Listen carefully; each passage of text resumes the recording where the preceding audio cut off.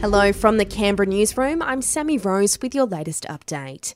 The latest wages data shows our pay packets aren't keeping up with the cost of living. The wage price index for the past quarter shows salaries rose by 0.7%.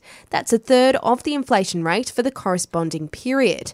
But the PM, Scott Morrison, says what this shows is wage growth isn't the problem. Well, wages are going up. Inflation is the challenge. Wages are going to go up because unemployment is coming down. And unemployment has fallen to 4% in this country. And we'll find out later in this week where it goes to in the most recent data.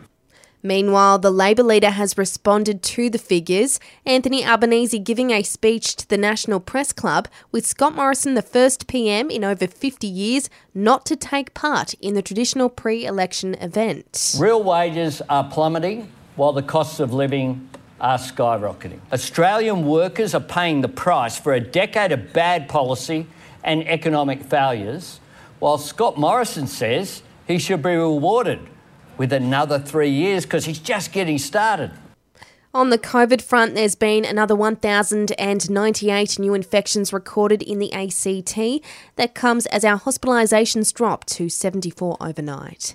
The Battle of Mariupol is over, with Ukrainian forces surrendering after holding out for weeks in tunnels under the city.